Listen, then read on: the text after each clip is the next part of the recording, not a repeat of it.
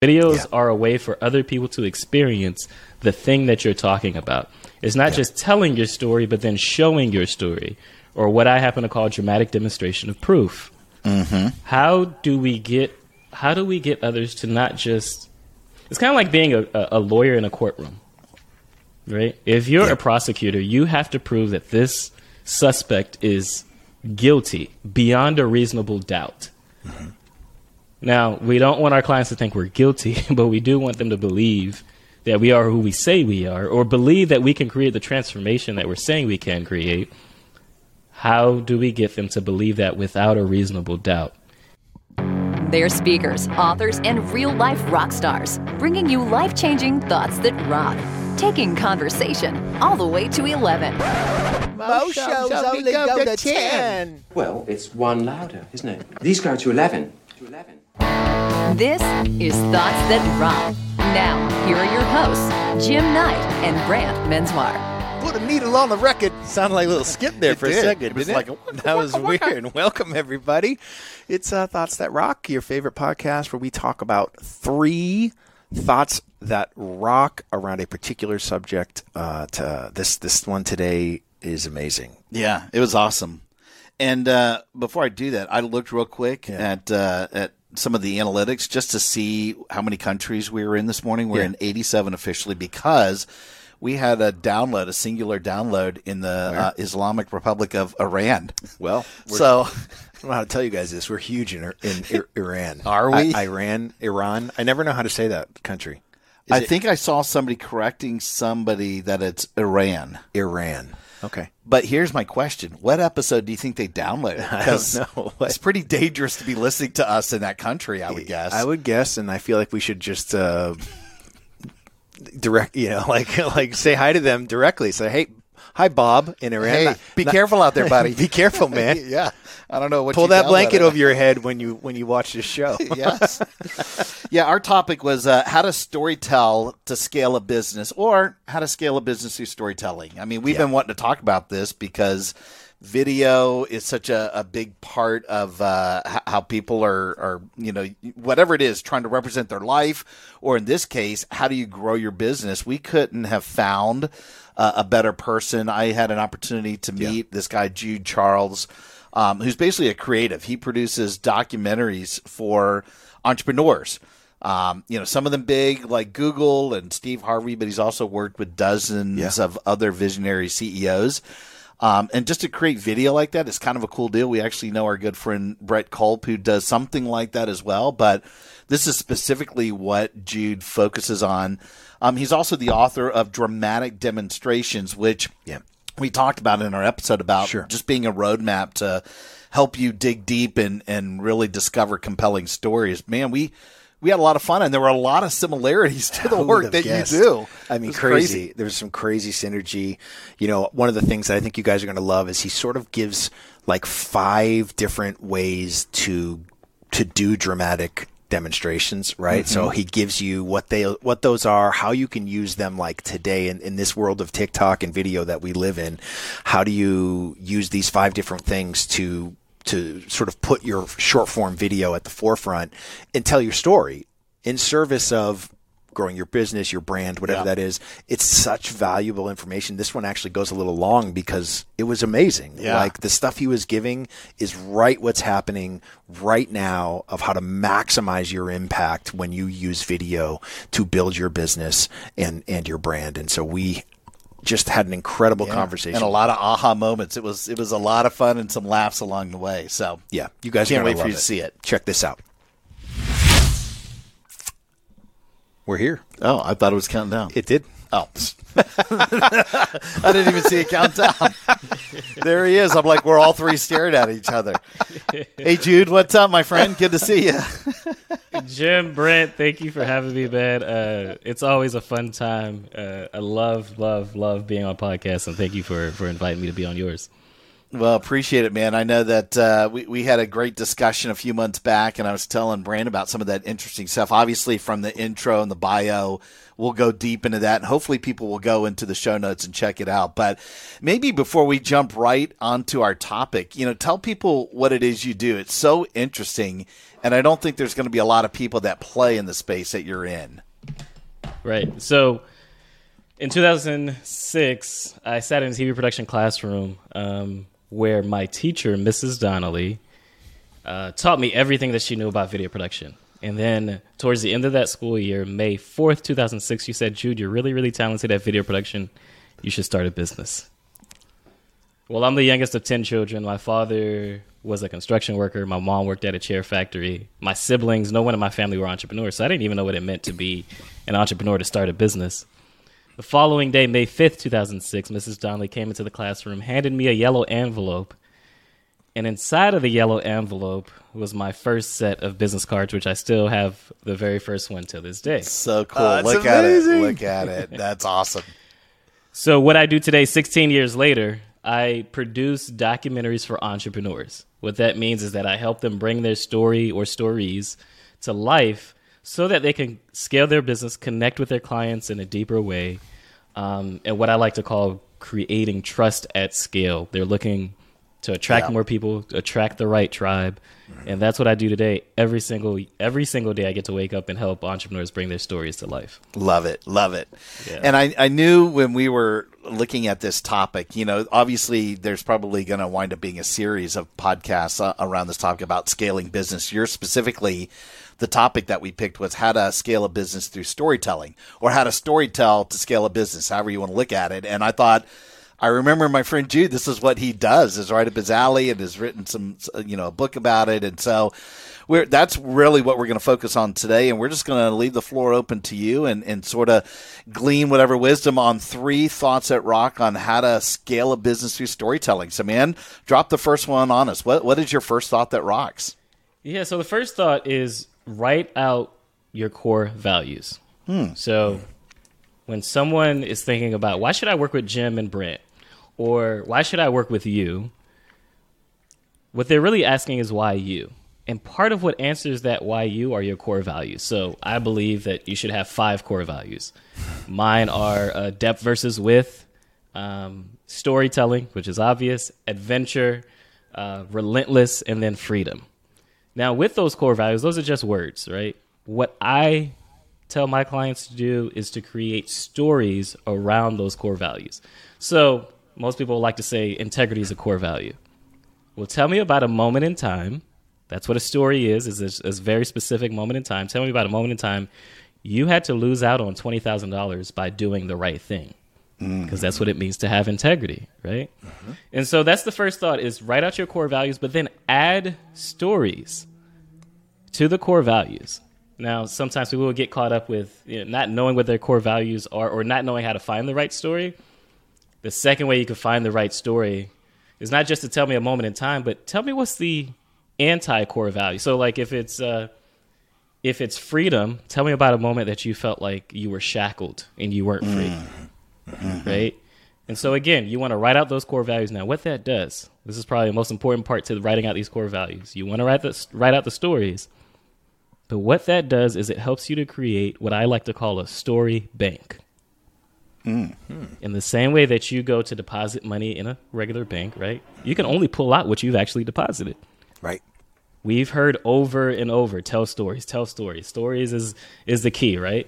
Well, the only way that you can tell stories is if you've deposited the stories. You've taken the time to work on the stories. So I think the easiest way to do that is to start by writing out your core values. Well, I'm just going to lay out here and let Brant talk. This is so funny. I swear I did not plan this at all. This is the work that Brant does, probably Jude, more than anything else. I wrote the book on core values. Yes. Wow. I did not know that. Yeah. So the book Black Sheep, right behind us here, is about discovering your flock of 5 black sheep values. Wow. So we're very aligned. Guys. Yeah, I love it. I love it. So I'll just be in the corner when you guys are done. Just so the audience knows, this definitely was not planned. So Jim and I know each other. I'm Yes. like, Jim I'm and just, I know each other, but Yeah, this is the smiling. first time they're meeting. I'm smiling ear First to ear time we're here, meeting, yeah. right? I'm just Yeah. like, you're speaking my language. So, the concept of the book that I wrote is that I believe we all have a flock of 5 black sheep values. I call them black sheep values because I was like 47 years old before somebody finally explained to me why farmers don't value black sheep like the rest of the flock. And the real reason is because a black sheep's wool cannot be dyed. So every black sheep is 100% authentically original, and it can't be made into something that it wasn't supposed to be. And so this concept is, can you identify your black sheep values? What are those values that no matter how much someone wants to try to twist or change you, they will not be moved? And when you identify them, you have to prove that they're real and that they're yours and not somebody else's, because we like to take care of other people's sheep. That is something that people collect sheep. A lot of other owners. Sometimes it's because you grew up in a household with 10 children and you were responsible for other things and you had to figure this out on your own. And so, when you do it, then you have to speak those values into existence. You have to speak them with deliberate intention. You have to plan when and where you want to see these values appear in your life so that you are bringing your authentic self, right? The interesting part, the end of the story for the book and why I want people to do this is because even though farmers don't value black sheep the same way they value the rest of their flock, that doesn't mean that they don't have value and that the farmers don't use that value. See, farmers keep 1 black sheep for every 100 white sheep in their care, and they keep them as a marker. And so if they have 500 sheep in their flock, they get up every morning, they look out over their pasture, they don't look for 500 sheep, they look for 5 black sheep. If they see 5 black sheep, they know things are okay. If they don't see 5 black sheep, they know something is wrong. And so the ability for the black sheep to stand out from the crowd is what gets the farmer's first look.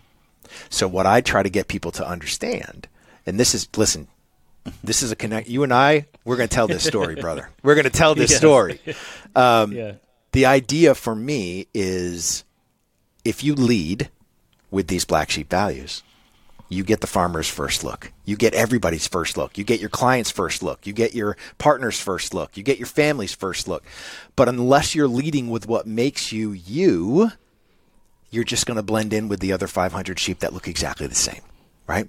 And so that is literally the concept of the book. So I love the fact that your step number 1 is to define these things that are your core values. Yes, but then, part of the proving factor of what I do in my practice and coaching is they have to have these stories in their history for me to believe that what you're telling me is real. Don't give me a story because you saw this cool movie and you felt like it was good. And so, I love Shawshank Redemption, but that's not my, that wasn't my story. And so the idea of going back over the course of your lives, what Maslow calls peak experiences, right? And so if you really wanted to prove that these are, let's go the therapy route, you're going to dive deep into your past over the course of stories that have happened to you that you've experienced, both positive and negative, because core values can come from both, right?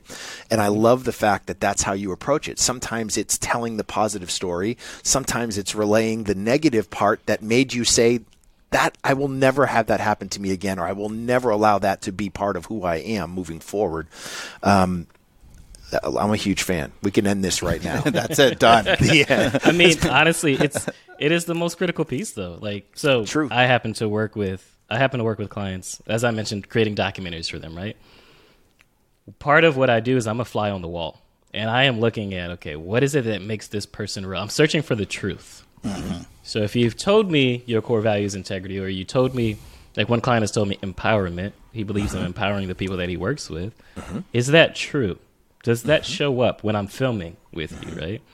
And so, again, you mentioned proof, which I love because we're definitely in sync in the sense that what I'm looking to do is what I see, I bring to the audience. It's not something I've made up or my client has made up.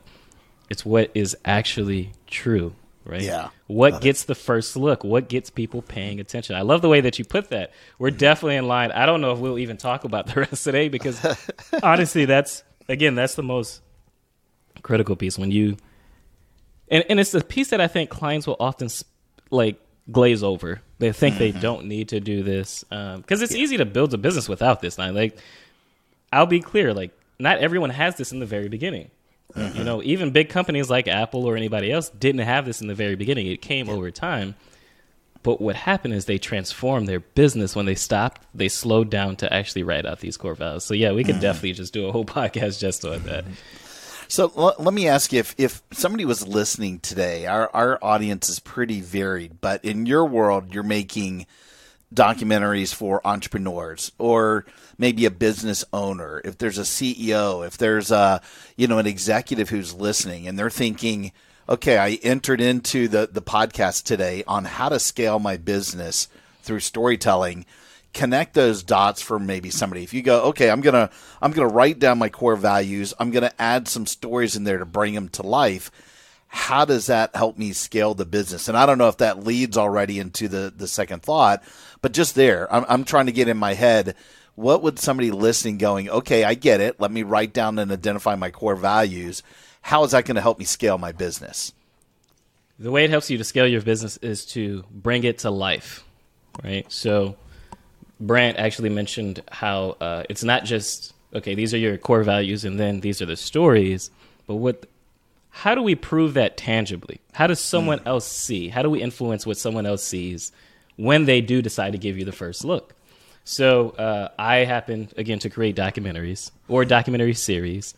There's a client that I've worked with. His name is Stefan Georgi, and he's a copywriter but serial entrepreneur as well. And in the very first minute of his documentary series is him playing the guitar, sitting on a couch playing a guitar. We happen to be filming this through the pandemic, so he talks about that, how like he's trying to make the best of this moment that he has where everybody's on lockdown. And then as he's playing this guitar, his daughter comes from the edge of the screen and she's screaming, crying because she hates the music that he's playing. What you begin to see unfold after that is how he responds to his daughter. And so I talked about a client who his core value was empowerment. His daughter at the time was probably 2 or 3 years old when we were recording this. And he didn't just continue playing. He stopped playing because she didn't like it. But then you see all these other moments where he's empowering his daughter. Like she looks at a spider on the wall. And instead of him pulling her away from the spider, he's like, oh, yeah, look, you can stand there, look at it, just don't touch it, right? So he's empowering her to explore, to discover, right? My point is, I started by saying that he's a copywriter and serial entrepreneur. What I just showed you, or what I just talked about, but when you watch the documentary, what I showed you is who he is as a dad.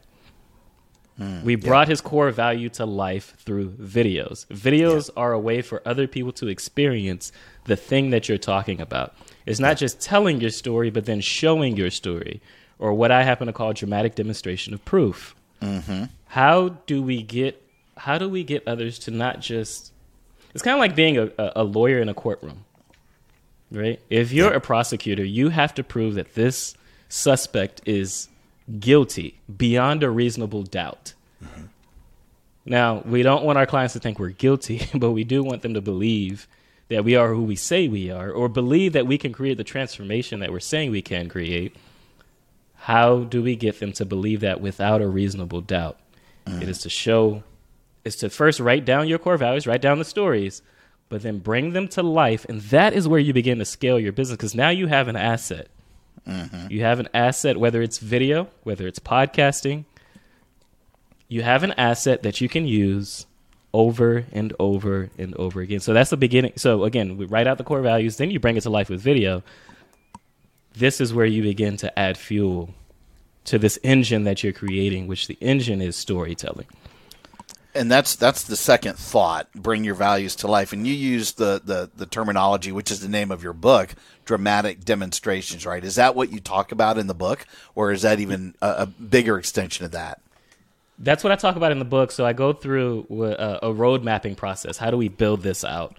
But there are 5 dramatic demonstrations. There is behind the scenes. So again, that's just pulling the curtain back on your life. Just like I talked about with Stefan Georgi, we pulled the curtain back on what life was like during the pandemic for him, spending time with his family, spending time with his daughter. The second one is live illustration. Live illustration is just using an object. Like if you're watching the video of this podcast, I didn't just tell you Mrs. Donnelly gave me business cards. I actually held up the very first business card that Mrs. Donnelly gave me. Yes. Yeah.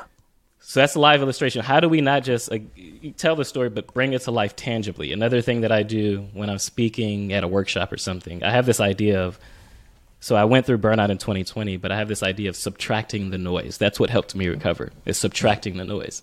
Mm-hmm. That's just an idea. That's just a theory. Yeah. I tell my story of the day that I woke up burnt out. But what I also do is I bring a Jenga set to play with while I'm giving my talk and doing the workshop. Mm-hmm. What I begin to do is pull pieces from the Jenga set, because that's what you do in Jenga, right? Yeah. Mm-hmm. But instead of putting it back on top like you do in the game, I just take it out altogether.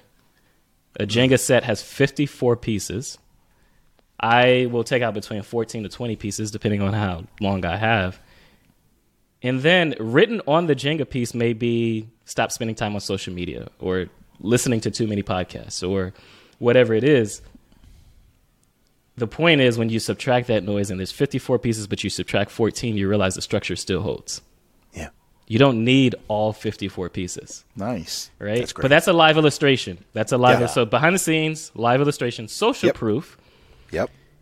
Is something we're used to, right? Testimonials. But in video form, I'm looking at how does the person physically respond to you? Do they put their hand on their chest? Are they laughing when they talk to you? Are they crying? All the emotional, physical reactions that people have to you. So that's social proof. Unique mechanism is what unique characteristics do you have that makes you you, right? So it might be a quirk that you have. For me, I like to call myself a detective. I want to go really, really deep with my clients and not just think about the surface level things, but think about the very first day you were born or your first memories of when you were a child and how that's led you to where you are today. So that's unique mechanism. And then the final one is transformation. So with transformation in the fitness world, we're used to befores and afters. Mm-hmm. I like to think about what does life look like after? A really quick example of that is a fitness coach who works with women over 40. She received this text message from her client. And in the text message is a picture and then the text. And the picture is of an empty airplane. The text message says, "This is the first time in my life." Remember, she's over 40. "This is the first time in my life I've gotten on an airplane and I haven't had to ask for a seatbelt extension." That's amazing. Yeah. That's transformation. That is what life looks like after. Yeah. But again, it's visual. We're bringing it to life. This fitness coach goes beyond just saying, I can get you to wear your jeans that you wore back in high school or whatever it is. I can save you the anxiety, the embarrassment, whatever you may be feeling, the emotion from having to ask for a seatbelt extension. So those are the 5 dramatic demonstrations that I did write about in my book. But that's the other way that you can begin to think about what are my core values, and then how do I bring this to life in video form? Mm-hmm. You may not be ready for a big documentary, but you have the opportunities to share that on social media. You have the opportunities to share that when you're doing a podcast. Those are how I think about bringing to life your core values. I love it. I think with the sort of the rise of short form video and the TikTokifying of our mental capacity to process 15 to 30 seconds worth of video and get out what we want from that, or the structure of those videos. To me, this is like literally a game plan for an entrepreneur who wants to. How do you fill your TikTok feed with things that are going to be valuable to both your business, your brand, your clients, all those sorts of things? Like, this is literally giving them the game plan for how to do that. I love the conversation of I've spoken a couple times for PPA, which is the Professional Photographers of America. And one of the things that I said to them that they were not very happy to hear was that if they haven't discovered their core values, and I can't see that in their work, then they've never taken an original photograph their entire life. They've only given me a reflection of what matters to someone else. It's pretty gutsy to say in front of that group. But I believe it's the truth. I believe it's the truth. When you don't have your shit figured out, the best you can give me is a reflection of somebody else's values. And that's okay. but don't pretend that they're yours, and don't pretend that that's your story, because it's not your story. It's their story that you are recounting. And I think that that's the big difference here, is that this is not a story, it's your story. And that's what's going to separate, right? This idea of proof. What I tell my clients all the time is you only need belief in the absence of proof. And it is much harder to get someone to believe something than it is to get them to acknowledge proof. And so if you can just acknowledge proof, you're not asking them to believe, because belief requires a whole other set of mental capacity. And most of the time, belief is in something that hasn't happened, that you haven't experienced it. You haven't done it. So that's why you have to believe. You can't just go back in your life and go, well, I've done this before. I've successfully done this, or I've done this and failed, but at least I know what to expect going in, and acknowledge that proof that you're not walking in blind. And so I love this whole idea of dramatic demonstrations. This idea of bringing them to life is showing the proof in a way that is truly how we prefer to communicate these days, through video. And it's easier to digest, I think, when we are watching that. Now, I think the key is, and I think what I hear from you is probably the most difficult part of your job, is making sure it's their story and not somebody else's, right? I mean, that's they see something cool on TikTok and they just want to cop that. It's Picasso, right? It's good artists borrow and great artists steal. And so it's the idea of, can you find those stories, those quirks, those little black sheep bits that are truly theirs, and allow them to bring them with the authenticity and the truth that exists in that moment, right? Jim and I talk about this all the time as keynotes, right? There are presenters and there are speakers.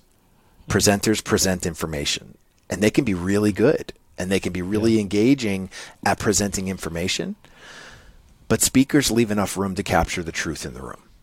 And that is a scary proposition for some, right? Because you're not in control. You don't know what's going to happen. If you go down to the crowd and you ask a question and you're not prepared for what might come out of that person's mouth, it can be egg on the face. It can be embarrassing. It can be, risky. But for those that leave enough space to capture the truth in the room, people remember that moment, because it's lightning in a bottle. It's something that doesn't exist unless you allow it to happen, and that is unfortunately something that doesn't happen all that much, because it's a scary position to put yourself in when you're not prepared. The reason that we do that core values work is so that you feel confident enough to put yourself in those positions, because you know what your non-negotiables are. Yeah, absolutely. It's a scary position, and one that I have also had to put myself through as well. What I find, though, is that when you're vulnerable, when you're willing to be open about who you are, scars and all, it's the easiest way to connect with your audience, whether you're on stage, whether it is through TikTok or Instagram. It's the easiest way to connect. In 2014, I went to Spokane, Washington. And Spokane, Washington. So we're Florida boys. You guys are in the Central Florida area. I'm in South Florida.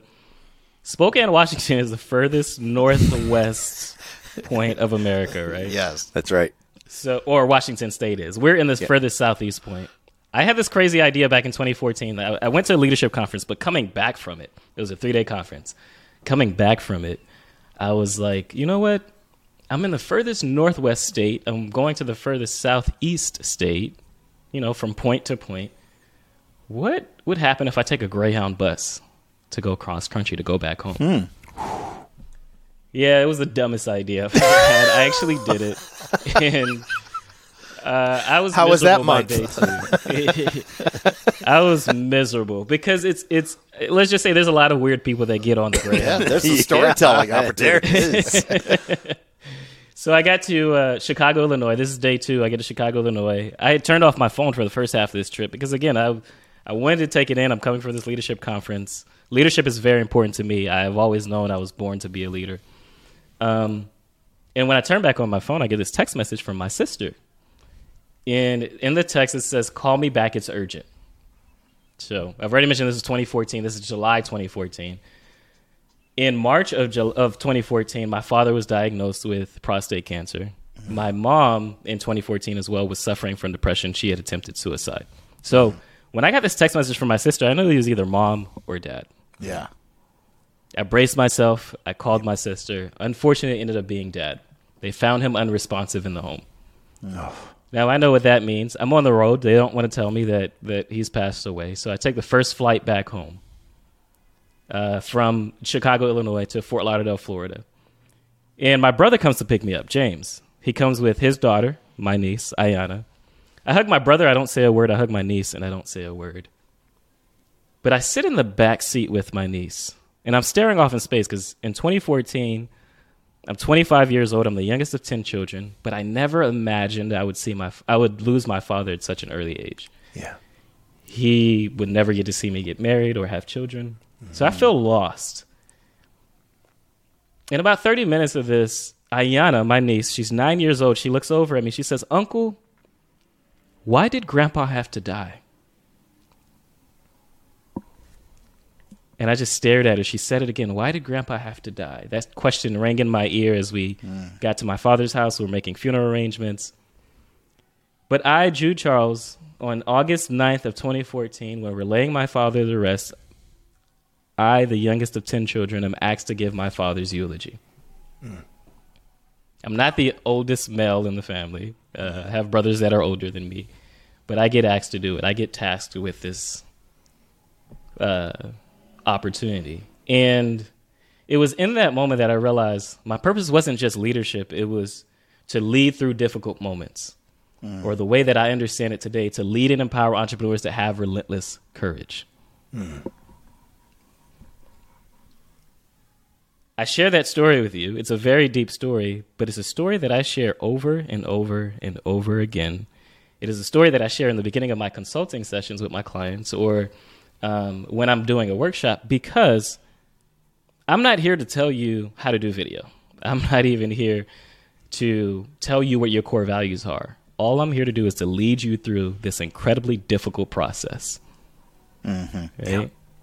But I began that by sharing a vulnerable story about myself. And when I opened up, you normally open up with that, it gets clients believing in the process that we're going to do in a very different way than just me simply saying, "Hey, I have done all this great work. I've been in business 16 years.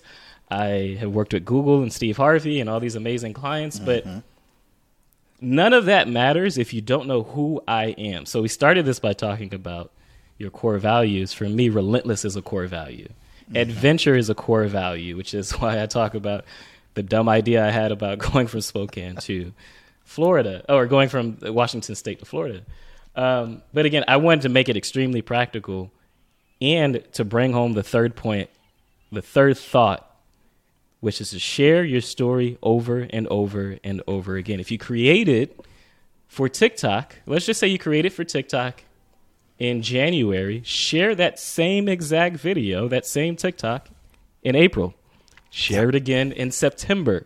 Just because you've used it once doesn't mean that everyone has saw it. You have attracted a newer audience. More people have come to your platform. Or some people, just like music, they just want to hear the story again, right? They want to be reminded of the experience and the feeling that they got. So share when you've you've worked on your core values and you created the stories, and then you brought it to life with video or tangible objects or all the other ways that we talked about with dramatic demonstration. Share it over and over and over and over and over. I worked with a client in 2013. Her name is Keisha Dior. 2010 to 2013, 3 years. And the final part of our documentary series was released in 2013. I went back to her Facebook page in 2017, and she was still sharing part 3 of the documentary series that was finished 5 years before. Wow. That's awesome. Still making money from the same asset. Yeah. This is why I call it an asset, because we know what assets are with like real estate. They make us money over and over and over again. Yeah. This is the same thing that could happen, and this is how you scale your business through storytelling. Yeah. Is that you use it over and over and over and over and over. Like, you're probably tired of me saying over, but it's literally you will get tired of it before anyone else does. Yes. Yeah. And so that is the way that you scale your business. A third thought on how you scale your business through storytelling. Yeah. So first off, I'm so happy that you said that, because I don't know if guilty's the right word, but I do this on a regular basis. So I probably, I don't know, I post something on social media probably every other day. And it's a mix, because I have my stuff personal and professional mixed together. I call it personalization. I didn't create that word, but I have a friend of mine who did.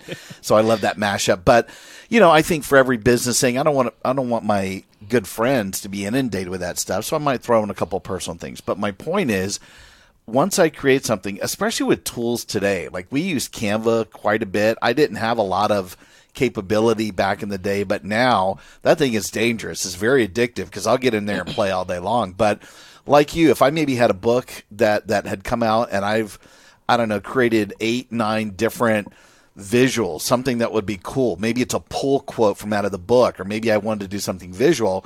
Well, when I have my next book, I'm doing the same thing. I've got 8 to 10 things.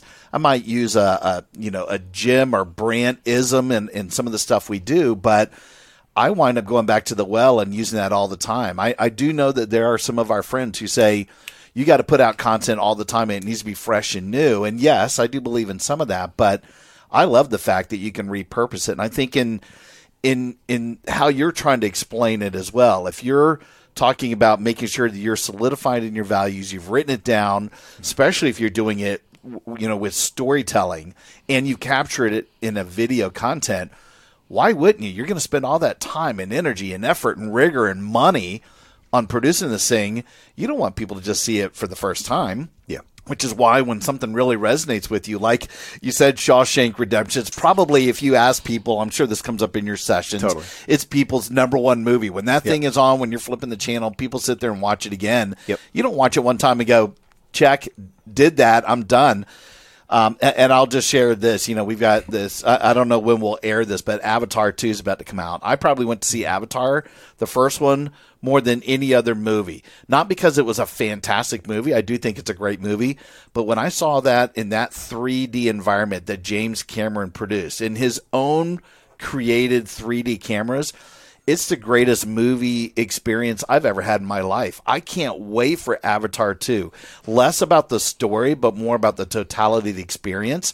I will repurpose that and go and see it again, because I want that. I want to be able to resonate with that story. So, first off, I'm just saying thank you for saying that, because now I don't feel like a poser for being lazy and putting something out I created months ago. I'm like, yes, I need people to see it 3-4 times for it to have some stickiness, right? Yeah. I don't know. Do you feel absolutely. the same way, or is that? I do. I think a couple of different things. One is I follow the guy's head of digital marketing for Vayner Media, for Gary Vaynerchuk, on TikTok. And, recently he's posted some things about this very thing, about resharing content and how they test on different platforms. Do they do a reel on Instagram? Do they do a TikTok? Do they do a YouTube short? Do they, and how sometimes they'll share the same content more than once the same day, and it gets different traction and better traction on a different platform at a different time, at whatever that was that happened. And he's like, you can't be afraid. You can always go in and delete that thing afterwards if you don't want it cluttering up your feed.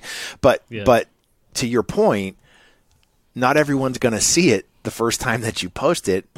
With so many people, no matter what social platform you're on, posting all the time, the chances of them seeing your clip and your this, and when they might follow tens of thousands or millions of people that are cluttering up their feed, there's a better chance that they're not going to see it.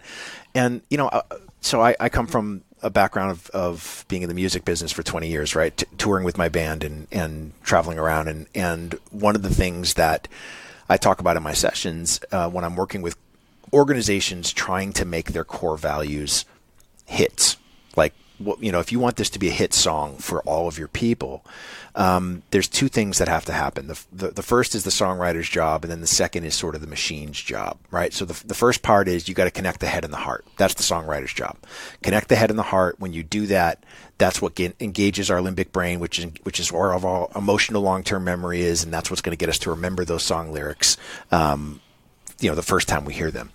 The second part is the machine, which is you got to play the song over and over and over and over. And if you've ever been on a long enough trip somewhere where you've heard the same song played more than once on the same radio station, that's because they know you have to hear it over and over and over again for it to become a favorite. Mm-hmm. And so if your goal is to become a favorite of your client, of your fan, of your whatever that is, don't be afraid of resharing that same piece of content, because it might take 3 or 4 times before it sinks in and they go, I get it now. I didn't get it that first time. I was pissed at you the 3rd time, but the 5th time, it really sunk in and I was able to grab that. And you just can't be afraid. I think we feel like it's lazy. Jim said it. You know what I mean? If you're not creating new content, then you're being lazy. And it's not about that. It's about being smart. And I think that's what you're saying. Yeah, it's about being smart. It's about continuing to build that deeper connection. Jim, you said something about Avatar where you went and looked at the behind the scenes, right? Mm-hmm. And that's what created a sense of affinity, a sense of, I have to watch this. Brent, I didn't know that you had have a history in music, or have you have played in music in a band, but again, it's the same thing. The only way that you were able to be successful or to have hits, even if it's not a whole album, but to have certain hits, is because they played it over and over. Mm-hmm. And then when you played it over and over, now you remember the song and you're singing the hook, or you're singing. That's right. Like, that is when you're looking to scale your business. Yeah. When you're looking to build a deep connection, you want people to not just feel like, oh, that's a cool company or that's a cool guy to follow, but it's somebody I feel like I have to follow, somebody I feel like I have to be connected to. Yeah. Yeah. So this is great. That holy grail is so totally important. So it reminds me of one of the stories I tell in the book is about the story of the term winging it and where winging it comes from. And this is, so we've had over 10,000 people take the Black Sheep Values Assessment, and have been able to collect all the data on what values matter most to all of us. But one of the things that we talk about is that it's just easier to wing it than it is to go through and figure out what these things are. But the term winging it comes from the turn of the century. There was actually so much work and so much money that people were looking for things to do. And so there were playhouses that were being built all over the place so that people could spend this money that they had. And there were more playhouses than there were actors. And so what would happen is the actors would have to quickly go off onto the wings of the theater with their lines and read their lines and memorize them and walk on the stage and deliver them. And that's where winging it came from. They were literally learning their lines but just before they stepped onto stage. Well, pretty much how you prepare for our podcast. Well, that's exactly right. The idea is that's how most of us live our lives, right? We are literally just moving off into the wings, figuring out our shit for the moment and walking on and making it happen, right? We don't take the time to learn our lines. And to your point of what you just said, if you took the time to learn the lines, you learn the lines. You can say those lines with conviction. You can focus on delivery and not content. And all of a sudden that connects at a different level. And I think that that's the hard part, is that we all just want to wing it. Even though we might think we suck at winging it, we actually are pretty good at it. And so this idea of dramatic demonstration, to me, you have to know your shit to be dramatic, right? Yep. Otherwise you're being willy-nilly, and you can go off on all these tangents and it's not going to connect in the same way. So if you can learn the lines to the point where your content is yours and you own it, then you really can focus on that delivery and bringing the drama in where it needs to be to connect at that different level. Yeah. Kobe Bryant, one of the best basketball players, up there with Michael Jordan and LeBron James and all the others. There's a famous story about him playing with the Olympic team, and he calls his trainer, strength and conditioning trainer, to come and meet him in the gym at 5 a.m. in the morning. Mm-hmm. And by the time the strength and conditioner coach got there, Kobe was already sweating. He had been working out. Mm-hmm. They do a couple workouts. Strength and conditioning coach says, hey, I got to get back to get some more rest because there's actual practice at 11. Kobe was just in the gym by himself. Well, this coach comes back at 11. Kobe is still standing there. He goes to Kobe and he says, hey, what time did you leave the gym? What time did you leave? And or finish up, I think is the exact word. What time did you finish up? And Kobe was like, finish up what?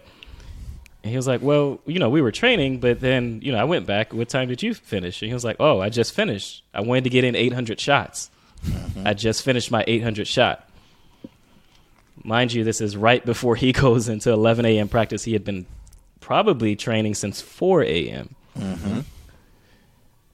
The point is that he was not only rehearsing his lines, which is, for him, it is getting the shot right, but he was doing it in practice so that when he shows up to the game, it's much easier. 800 shots, it's muscle memory. 800 shots is not easy, right?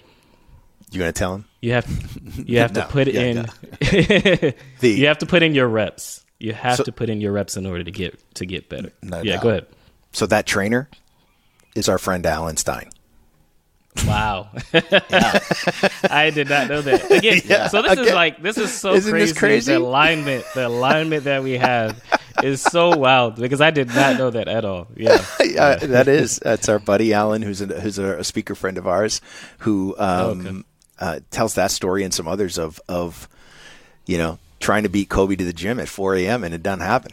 Yeah, exactly. He's already there. He's already there. But it's a testament to why he became one of the greatest players that ever played the game. Truth. Yeah. Truth. He put in his reps. I think as we wrap up, I mean, honestly, and I know we started with this, what you do is so interesting and it's rare. I mean, a lot of people don't get to make any movies, any documentaries. The fact that because of your mission, you talked about, leading and empowering entrepreneurs to have relentless courage, unwavering courage. That's the area that you've decided to focus on. And I think we talked about Steve Harvey and Google in the intro. You said it as well, but several different visionary CEOs you've worked with. It just reminded me, we have a very good friend of ours. Actually, her book is back here somewhere called Founderology. A friend of ours, Kathleen Wood, who wrote a book about how to deal with founders. Now, she's in the restaurant industry, and what she found is people were always so frustrated having to deal with a founder, somebody who started the thing and they're still in the business. How a pain in the butt, because they are visionaries. They think out there. They're 2-3 steps ahead of you. People constantly get frustrated because they're trying to change the founder and the way that they think. And so her whole book is you don't need to do that. You need to just jump on for the ride, learn from them. You're not going to change a founder's mind. If anything, you'll be able to glean some knowledge from that. And I'm connecting the dots here. I wonder what it would be like if she could have taken some of these founders and connected them with you to help create a documentary of what they do and how they want to blow up the business and scale it, since that's what we're talking about. I wonder if there was a video capture, a documentary of some of these crazy out there founders, what it would be like in their business, whether it's cathartic and they're just doing it to capture their mind down in a video format, or it's for all of these employees that just, they get so frustrated. I think if you could climb inside the mind and understand them a little bit more through this visual, snapshot that you're creating, how much easier it would be for people. I think your work is brilliant. And I just wonder, how do you get more visionary CEOs to take advantage of your work and say, that's what I want to do for whatever reason, whatever the outcome is, still following your 3 steps here. But geez, wouldn't it be cool if we had more of these people taking advantage of your work? I just think that would be fantastic. That would be amazing. I mean, you talk about your friend Kathleen. There's a documentary series show actually on Netflix called Chef's Table. Oh yeah. That follows these visionary entrepreneurs that created restaurants. They were chefs. They loved food, but created restaurants, and getting deep into their mind. But the one thing that's led me over the last 16 years is I've always thought of, wouldn't it have been cool to have a camera follow Jeff Bezos around when he started Amazon? Yeah. Right. Or even Elon Musk when he was building out SpaceX and knew nothing about the industry, but was willing to just gamble on it, right, and really go all in. There is the reason I love working with visionary CEOs specifically. There is a power in people that can see life differently. Yeah. And so when I talk about leading and empowering entrepreneurs to have relentless courage, the first relentless courage is to just share your story, to be authentic and vulnerable about that story. but the other is to empower others, to empower other entrepreneurs who may be just a little afraid to think out, not even think outside the box, but to share the way they think with others. Yeah. And to be inspired. I know that's what's inspired me over the years. So yeah, I mean, again, it's why I do the work I've been doing I've stuck with it for 16 years. It's what I love to do. It's a part of my mission. Video just happens to be a deliverable. Yeah. But yeah, I would love to be able to continue to work with visionary CEOs and help them bring their stories to life in this way. You know, they're doing that right now with Coach Prime. You know, Prime Time. You look at Deion Sanders has now all the success he's had with Jackson State and going to Colorado. Like nobody can believe that this is happening, but he has a film crew creating all this to watch this journey. I mean, it's going to make it very interesting one way or another, you know, this next year for sure. Where can we send people, Jude? Where could people get some more eyeballs on the work that you do, or just to stay in touch if maybe they had some questions, some follow-up stuff? Yeah, so I write a newsletter called the Dramatic Leverage Newsletter, which teaches the business side of storytelling. You can go to judecharles.co/newsletter. I'm sure Jim and Brand will put it in the show notes. Yep. But that's the best way to stay connected, because it's not just me writing about the behind the scenes of my own business or the behind the scenes of my client's business. We're having a conversation, because I ask certain questions and I go deep, and I really want to help entrepreneurs understand how to do this for themselves. It's not just about working with Jude or hiring Jude for video. This is truly, how do you create the leverage that you're looking for in your business? Yeah. Even if you're not ready to do a video, but there's other ways like podcasting or social media that you could leverage this over and over and over again. The Dramatic Leverage Newsletter, judecharles.co. That's also where you can see the entrepreneurs that I've worked with, be inspired by their stories. Nice. I have a few of the projects on the site there, and stay connected in that way. The book you can find on there. And then the last thing I'll say is that you can find the Story Bank Journal. So I talked about the Story Bank in the beginning of this. How do you begin to create these stories, find these stories? I created a journal that has 30 prompts. It's both a digital and physical journal that asks you questions in case you don't even know where to start. Yeah. There are these 30 prompts that you could start with, or you can go in the vault and just start writing these stories down. Stories happen to us every single day. Yeah. Every single day. Even this on a moment in Greyhound time, bus. even on a Greyhound bus, this moment in time with us is a story in itself, right? And so what I like to do is I try to spend at least 5 minutes a day thinking about what happened today. Is there a story that I could share in the future with someone else? I don't always use a story, but I at least put it down in my Story Bank journal. Again, all of this you can find at judecharles.co. My mission is to help you, to lead and empower you to have relentless courage. That courage starts with sharing your stories. Love it. Love that. Love it.